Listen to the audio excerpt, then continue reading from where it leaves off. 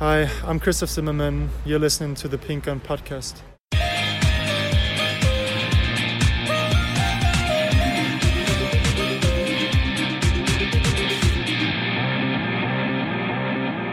Hello, welcome to this week's PinkUn Norwich City Podcast. Unfortunately, we are coming to you again after a 2-0 away defeat, but we're going to try and keep things light, keep things positive, and try and look ahead to what may still be to come in the Premier League for Norwich City ahead of a game on Saturday back at Carrow Road, back to where that brilliant atmosphere was against Manchester City not so long ago, although it does feel like it was a while ago, on the back of the defeats at Burnley and Palace. And we'll start looking ahead to that game against Aston Villa. I am Dave Freezer, and as ever I am joined by Paddy Davitt, Connor Southwell, and our video guru, of course as he must be known, Tony Thrussell. Where did that start? Where did that come from? I think Mr. Bailey started referring to you first as a guru. That sounds like a Michael description, doesn't it? I need a T-shirt that says that. That's my request. Just I am a guru or a video guru? Just a guru. Grow a beard. Well, you say that. Twitter can be a weird and wonderful place, can't it? Somebody sent me a message before the game on Saturday where they coloured like a handlebar moustache onto my byline picture in the actual paper version of the PinkUn, saying please Dave Freezer. So I showed that to the girlfriend and got a resounding no in capital letters. So I don't think that'll be happening for Movember. Maybe if Norwich win an away game this year, that's what you have to do. What, just one away game? Yeah, one away. If they win 5 away games this season, then I'll do it. I think it's been a long weekend for Mr. Freezer. But we'll see. We'll keep that on the back burner. Paddy, how are you feeling on the back of another away defeat? Are you managing to not feel sort of too downcast? Oh yeah, I brush it off quite easily, Dave. Yeah. Once the work's done, that's it. As I was telling, we've got a Newcastle supporting colleague. As soon as that went, I'm referring to the Leicester-Newcastle game yesterday, but as soon as they got a man sent off and Leicester were 1-0 up, I turned off my TV. So I didn't watch any match today. I'm quite happy with a non-footballing weekend once. Fair weather. Thanks. Fair weather. Yeah. I'm glad to see you perked up, because before we started to record here, Tony said, "Is this going to be downbeat or upbeat?" And we've obviously gone for the latter version. So fair play to you, Guru. Go for it. Yeah, but all in all, flippancy aside, we'll get into it, won't we? But needs to change. Away from home, not good enough. But ultimately, plenty of mitigation with injuries, and unfortunately more of those to get into, I'm afraid. And Connor, how did you find Selhurst Park? You started your new role on quite a high with that win over Man City, and then you've sort of been brought down to the reality of covering Norwich City in the top flight a bit, haven't you? You're always brought back down to earth with a trip to Selhurst Park, I think, aren't you? It's not the most pleasant of football grounds in the country. No, I think the natural reaction after a 2-0 defeat is probably to look for trends between the two, but I think they were probably quite different games in terms of how they played out. Probably arguably more positives in this one than there was against Burnley, if you were going for a positive vibe that Tony set. But yeah, as Paddy sort of alluded to, definitely lots of work to do on the road, and you can caveat it all with how many injuries they've got, I suppose, but I think supporters will probably feel a bit concerned after the 2 results that we've seen in the past 2 weeks. Yeah, I think that's probably fair enough to say. We are recording on Monday this week. We took the train to and from Selhurst Park, which was quite a nice sort of luxury for us rather than being crammed into a car, but it was a bit too busy and noisy on the train for us to record on the train on the way back. So we have got the advantage of knowing how everything's shaped up in the Premier League as we record today. Norwich do remain just above the relegation zone, a point above Aston Villa and Newcastle, and Watford are still adrift at the bottom, 20th place, only 2 points so far, and it was another defeat for them this weekend. They lost 2-0 at Wolves. Otherwise, Paddy's already mentioned that Newcastle game. They lost 5-0 at Leicester, and that was a horrible tackle from Isaac Hayden in that game as well, wasn't it? And Villa, who we will of course come on to, they were pegged back twice by Burnley at Villa Park. A bit of not necessarily controversy, but certainly VAR involvement in that game. But Chris Wood, who Norwich found out all about the previous weekend. He scored the equaliser for Burnley 9 minutes from the end, so a 2-2 from them. So it's still tight at the bottom, and Liverpool and Man City are just sort of getting away from Norwich now, aren't they? I'm not sure they're going to catch them at this stage, but we're only 7 games in. So let's get into the nitty-gritty of it, and I guess we've got to start with the goalkeeper situation. Ralph Fairman gets the nod in goal with Tim Krul being ruled out with his back injury, but 22 minutes in, it all changed, didn't it, Pad? Yeah, well, you say it changed, more of the same, like in terms of injury, chaos, choose your adjectives. Daniel basically said it wasn't his act of going full length to try and keep out a very well struck penalty. It was pretty much the first act he did, which was when he claimed a free kick. He felt it from there onwards. So hindsight's a wonderful thing. Daniel was asked in his post-match, would you have been better off starting Michael McGovern? But if Ralph Fairman was back in training on Friday and trained without any after effects from the groin injury that kept him out against Burnley, then Daniel can only go with what the player tells him. So entirely in keeping with where Norwich are, unfortunately. Michael McGovern came in, a second Premier League keeper debut for Norwich in the space of 25 minutes. And in truth, didn't have a great deal to do. Wouldn't have held him culpable for the Andros Townsend goal that was well slotted just inside his near post. But given Tim Krul's out until we think probably Bournemouth, we won't be seeing Farman against Aston Villa. So it's over to you, Michael McGovern.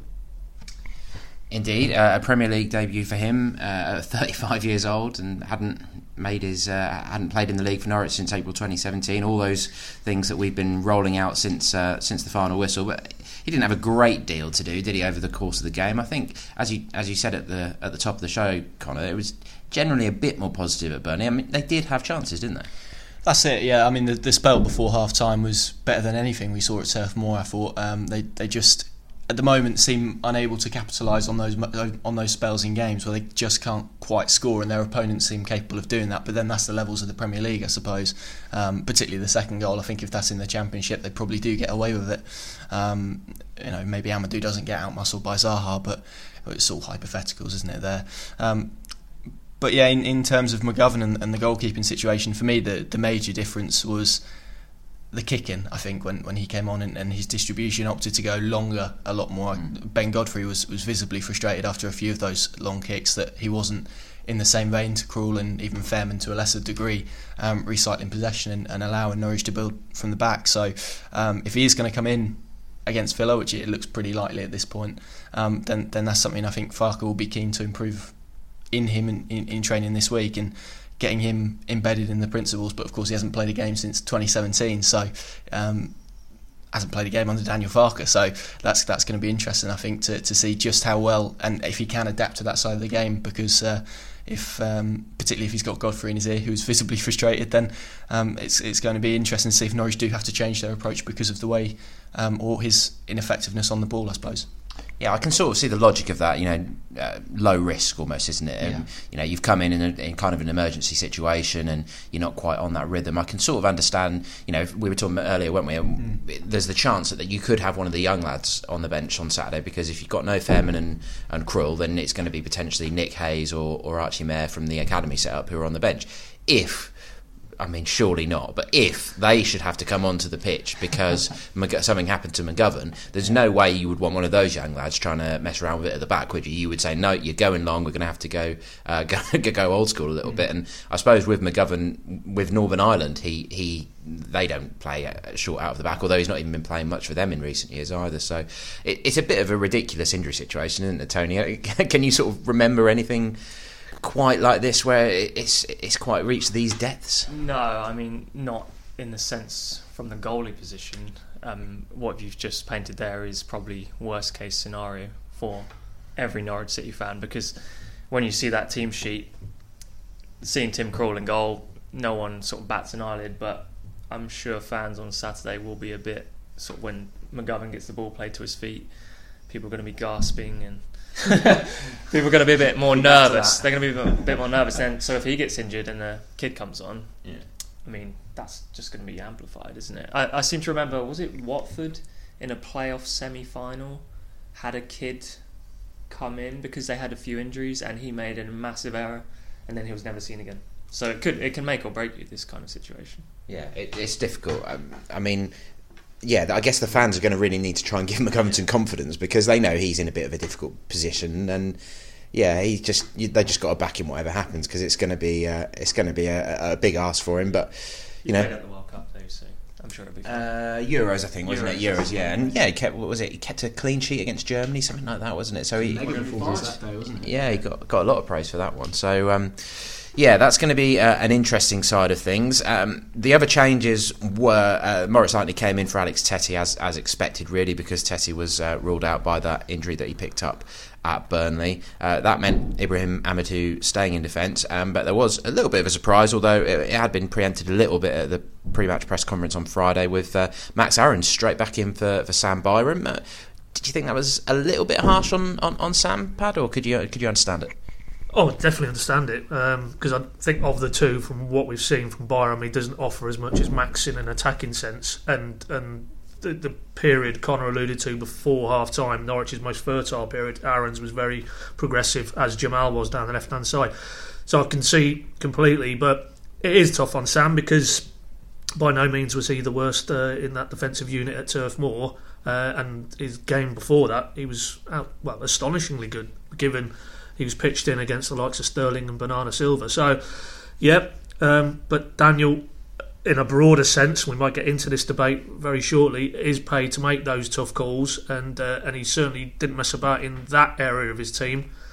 I think now he needs to be just as brutal in terms of the centre-back / defensive midfielder that is Ibrahim Amadou. He needs to come out of that position and play him in the centre of the park, and that's not been wise after the event. I even put that question to Daniel on Friday at Colney, hoping clearly we wasn't going to see what we saw in terms of his error for the first half penalty, but wrote about it as well over the weekend. His natural inclination is to try and steal the ball. You see the way he lunges in, that's fine in the centre of the park, in your own penalty box, or just outside as it was for the second Burnley goal. You're going to get punished, especially at this level. So for me, that change needs to come in, and it's not a reflection particularly on Amadou as a centre back. I just think he's better suited to the centre midfield. Let's see Grant Hanley back in. Okay, well, we're in it now. We did get a question along these lines, so I'll just mention it. I'm slightly confused as to who it's from because the email says Andrew Thompson, but then it's signed Best Wishes Max. So thank you, Andrew or Max, whoever you are, for the email.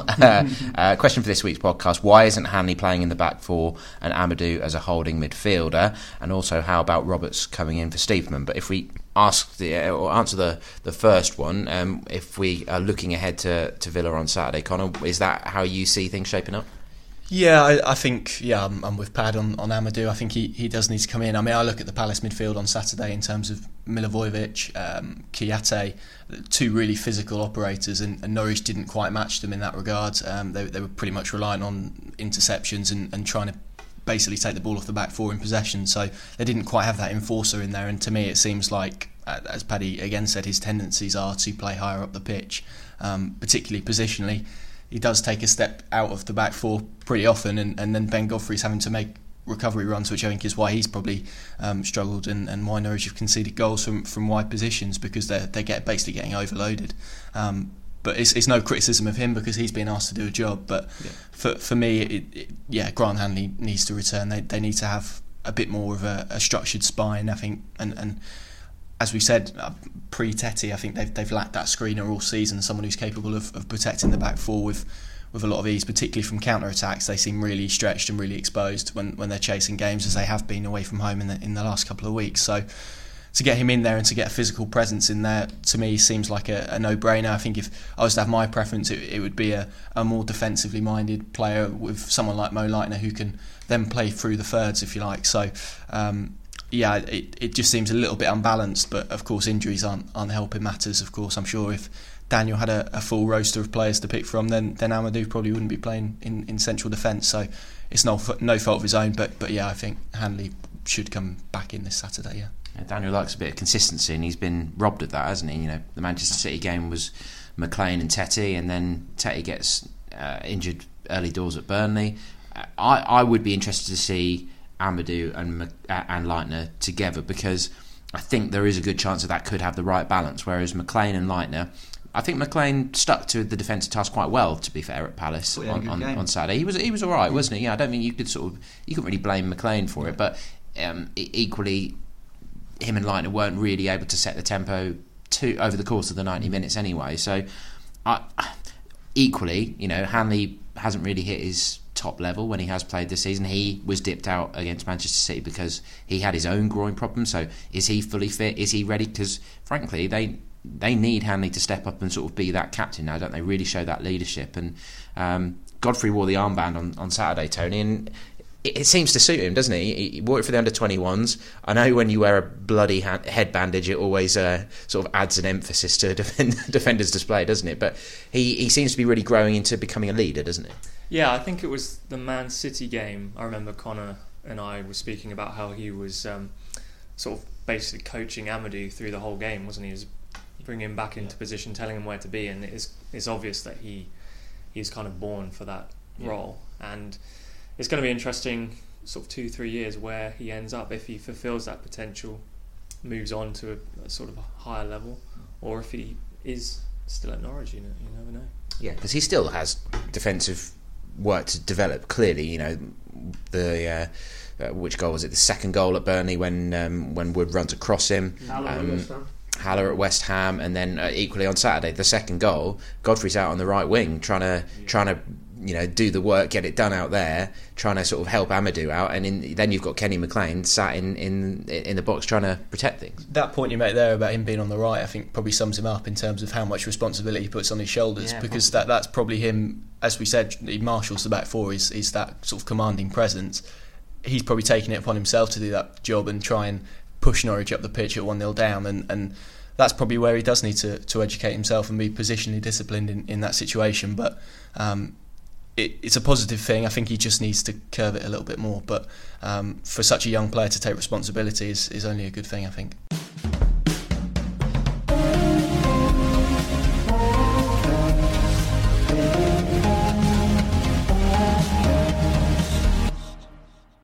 From true crime to football, Brexit to folklore.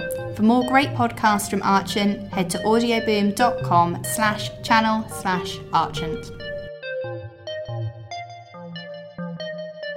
Okay, and to come on to the second part of that question, which was, how about Roberts coming in for Stiepermann? Patrick Roberts got 10 minutes, which is the most he's got so far in the Premier League, and showed a couple of nice touches, but him and Lewis weren't tight to Townsend, were they, when for that second goal? They couldn't sort of stop him from scoring, but that's not Patrick Roberts' job. Do you think he's at the point where he's really pushing to be starting, Pad, or not quite there yet? Excuse me. No, not for me, because he's not really had an opportunity to really push his claims, has he? He got 10 minutes Saturday, he got a minute or two before Burnley. I think I'll just come back on that goal. I think at that point Jamal clearly shouldn't have been on the pitch and wouldn't have been on the pitch if they hadn't made all three subs. So in terms of closing down Townsend, I think there was mitigation there with that one.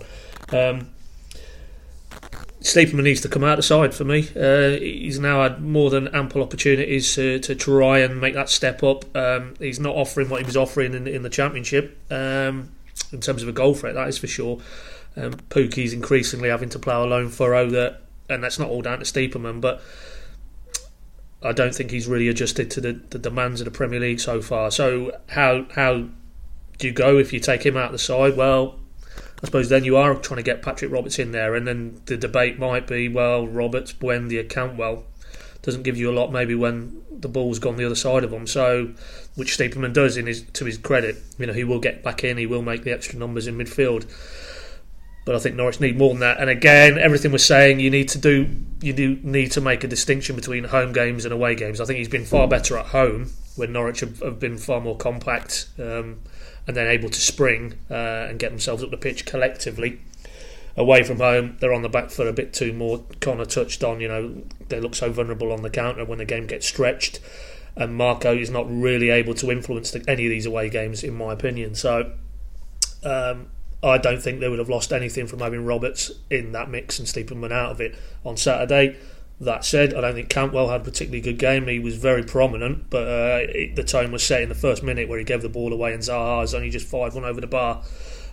He had Norwich's best chance on the day. Very what's the word, lacking in any conviction. I thought his finish, the one that Martin Kelly cleared off wasn't really off his line, but he was in the centre of his 6-yard box, just in front of his keeper. So yeah, Cantwell wasn't great for me on Saturday, but of the whole season to this point, it's Stiepermann who needs to come out of that side for me. I think for Saturday I would still stick with Stiepermann just for one more game, just because he was pretty good in the Manchester City game. I think Daniel probably will.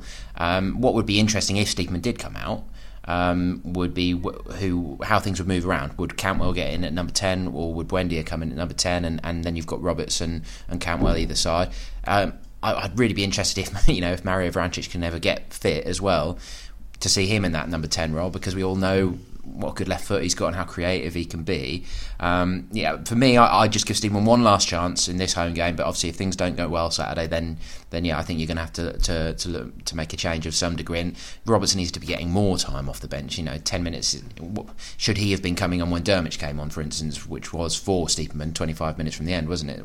Would it have been more sensible to bring Roberts on then, because he is more of a creative force, whereas as Dermich is a striker, he doesn't necessarily have from what we've seen so far, his all-round game doesn't seem to be particularly rounded, does it? So I think that's been kind. That's been kind, yeah. You weren't impressed? No, I wasn't impressed. I thought he was pretty horrendous when he came on, to be fair. It was like Norwich were playing with 10 men at times. It was like having a passenger on the pitch, but it's probably no fault of his own. I mean, being thrown into a Premier League game is difficult, particularly when he's had injuries of his own. So I'm prepared to give him time, but I wasn't too impressed with what I saw on Saturday from Dermich, to be honest. I wasn't sure where he's supposed to be playing, really. Was he? Maybe, had he come on as a striker, problem. or Maybe was he in the problem. Stiepermann support role? But yeah, Stiepermann for you on Saturday? Yeah, I'm with you. I think for Saturday, yes, just because of the lack of central midfielders. I think if you take him out of that attacking midfield role, you're going to have to reshuffle things, and again, it comes back to Amadou coming in, I think, in midfield, because if you take Stiepermann out, and again Roberts comes in that attacking midfield position, and you're playing McLean, Leitner and Roberts as your three, that's quite lightweight, which in the Premier League you can't really get away with. So again, I think you'd need that physical presence in Amadou there, and Stiepermann provides that to an extent as well. So I think Stiepermann will be in for Saturday, and then we'll see how we go from there, really. But yeah, I think he definitely needs to make a step up, because he's not proven so far in the 7 games that he's got enough to be a Premier League footballer. And Stuart Webber's spoken about players moving too quickly for the club. Sometimes the club moves too quickly for the players, and he needs to prove that he can get himself back on par with where the club are at the moment, I think. Interesting. At least there's some options in that area, despite all the injury issues. Tony, where would you stand on Stiepermann? Well, I was just thinking about Villa's midfield in comparison to Palace's, and it's sort of a totally different setup, isn't it? McGinn, Grealish, and I forget the DM. Hurahan. I mean, it's probably less physical than the Palace 3, isn't it? So Daniel might look at that and think he could take him out and put someone a bit more technical. I've got it here in front of me. I just pulled it out quickly. So Saturday, they, as I said, they drew 2-2 at home to Burnley. They played a 4-3-3 according to who scored. So that was McGinn and somebody called Nakamba, who I don't recognise that name. Let me pull. I think his first name is Marvellous. Marvellous Nakamba. Wow. What an amazing name. I might be wrong. How come I've not heard of him you before? You can read the headlines now, can't you? Marvellous Nakamba, brilliant. Norwich sunk by Marvel. And then Hurahan was on the left of their midfield. So Grealish was playing on the left of the 3, with Wesley through the middle and El Ghazi on the right. McGinn's a very good player, isn't he? But yeah, I mean, so you compare, as Connor said, to Palace's midfield 3. I mean, they were very physical, and I mean, you look at them lining up against Leitner and McLean, and there's only going to be one winner in a fight, in a battle. But you'd like to think if Norwich can keep control of the ball, it's going to be an interesting battle against these guys, because I mean, McGinn, Grealish, Hurahan, they're all good with the ball, aren't they? So it's a totally different game.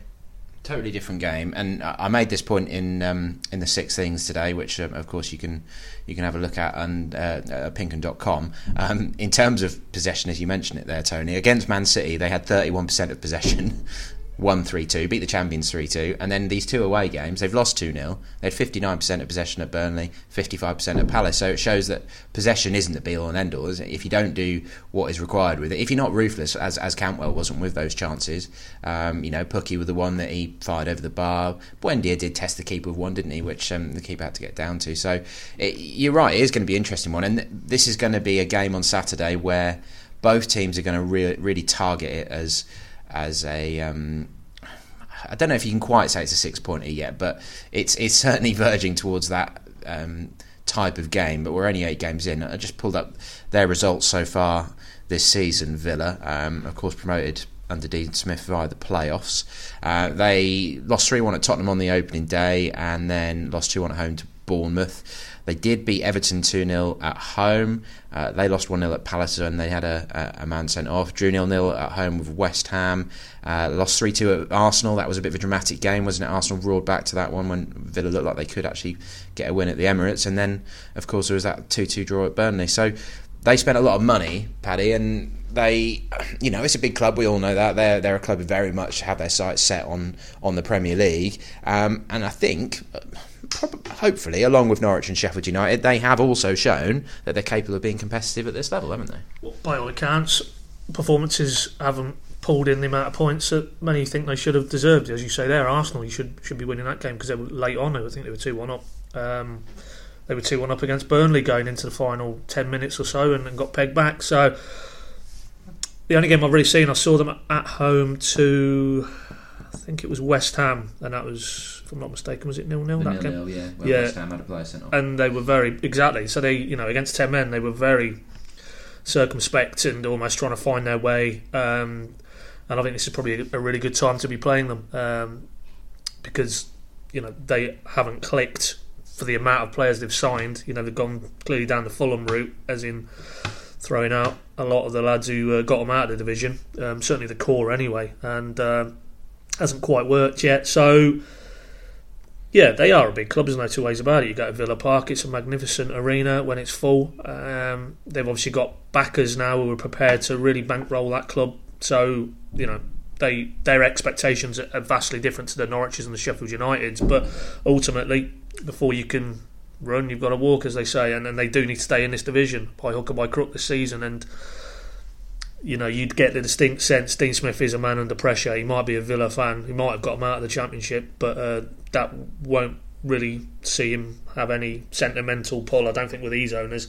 I think if he doesn't start to get them winning games, he'll be out the door. So there is a bit of pressure on him in terms of, as you rightly packaged it, this may be portrayed as a pivotal game even this early in the season. I don't think it's quite that. Daniel was quite keen to downplay that when those type of questions were put to him after the game on Saturday.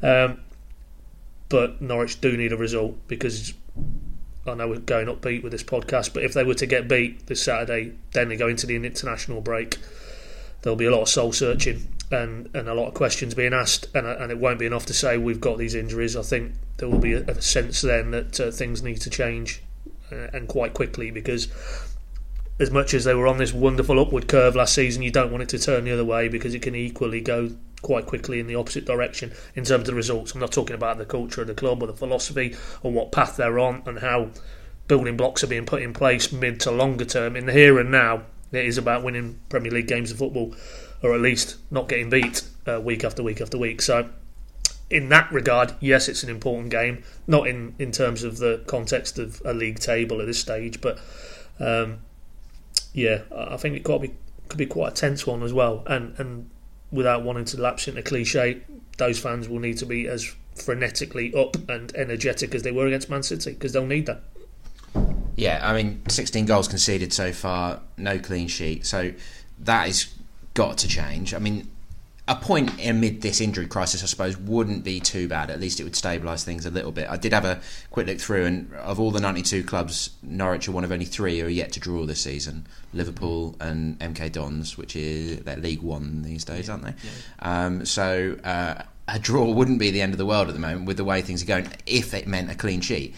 I know that's 0-0, I know that's boring, but at least it would give something to build on. If they were to lose on Saturday, then yeah, I think it's really going to be massive deep breath over that international break, get the injury sorted, and then they've almost got to go back to the drawing board, get a plan in place to just make sure that they're not getting beaten quite so easily, and we'll see where things go from there. But I would imagine that the fans are going to be desperate to get back to Carrow Road after that Manchester City game, because they got a taste of how good it can be. And frankly, if this injury hit squad, even as they are at the moment, can get a win over another promoted side, that is going to be a hugely satisfying result, isn't it?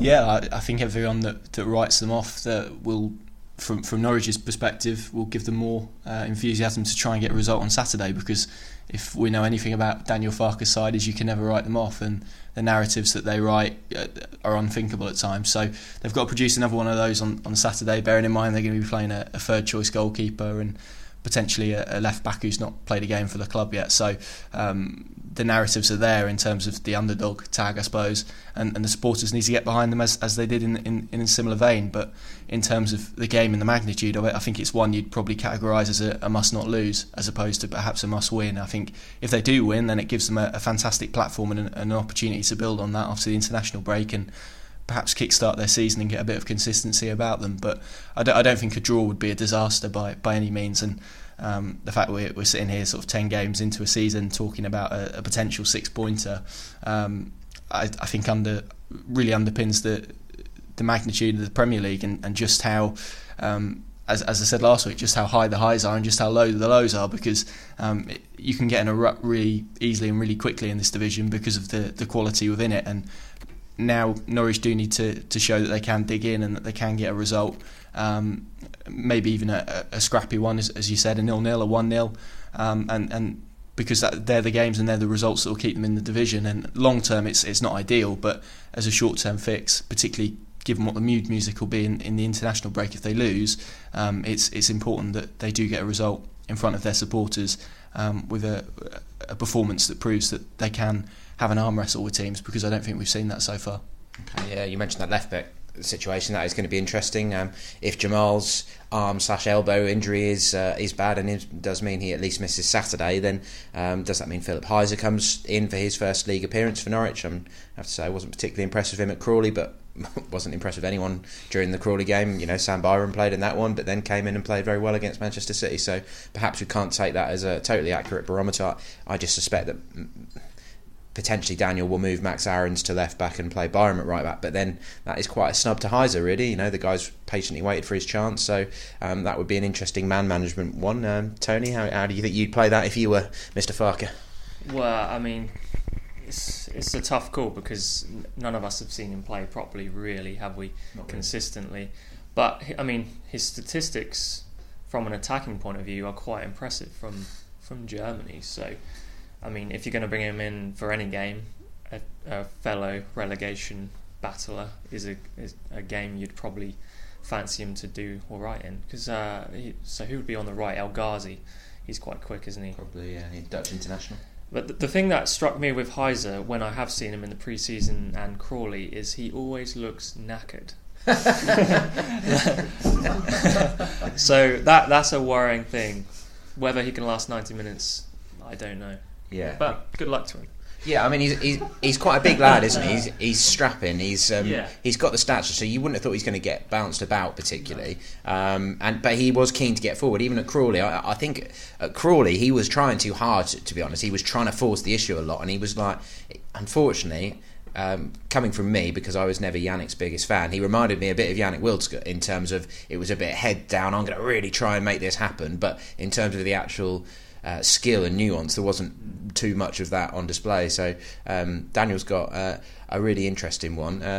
Paddy, just finally, where would you stand on the left back? Would you bring him in? I think your call was a great shot. No. You're a big fan. No. That wasn't supposed to sound as damning as it did, was it? No. Only I'd rather have Max Aarons at left back and Byram right back, if I'm brutally honest. Yeah, I often think you look quite knackered, Tony, most of the time. There's a lot of stares at some of I can see why you'd see similar traits in Philip Heiser, but. So no, for me, I do not want to see Philip Heiser in that 11 on Saturday. No, thank you. There we go. That's that one put to bed then. I'm not going to bring you any of the player audio this week. I did speak to Michael McGovern after the game, but it was incredibly noisy for a mix zone. Bizarrely, it was outside, so it was at the whim of the elements. If it had tipped down with rain like it did here in Norwich on Sunday, then I don't really know what would have happened with those player interviews. But it was too noisy, windy, there was staff pouring out of an exit right next to it, so we won't bring you that audio. What did he say? What did he say? You opportunity to an impression. I'm definitely not doing a Northern Irish impression. Cause, was he pleased with his debut? Well, not really. I think it was a disappointment of the situation. He was, he said how Tim Krul and Ralph Fairman are really good guys, great goalkeepers. Spoke of how much experience both of them had got, and of course, it was personally a nice little high for him, and he almost was talking about it as in it's something that.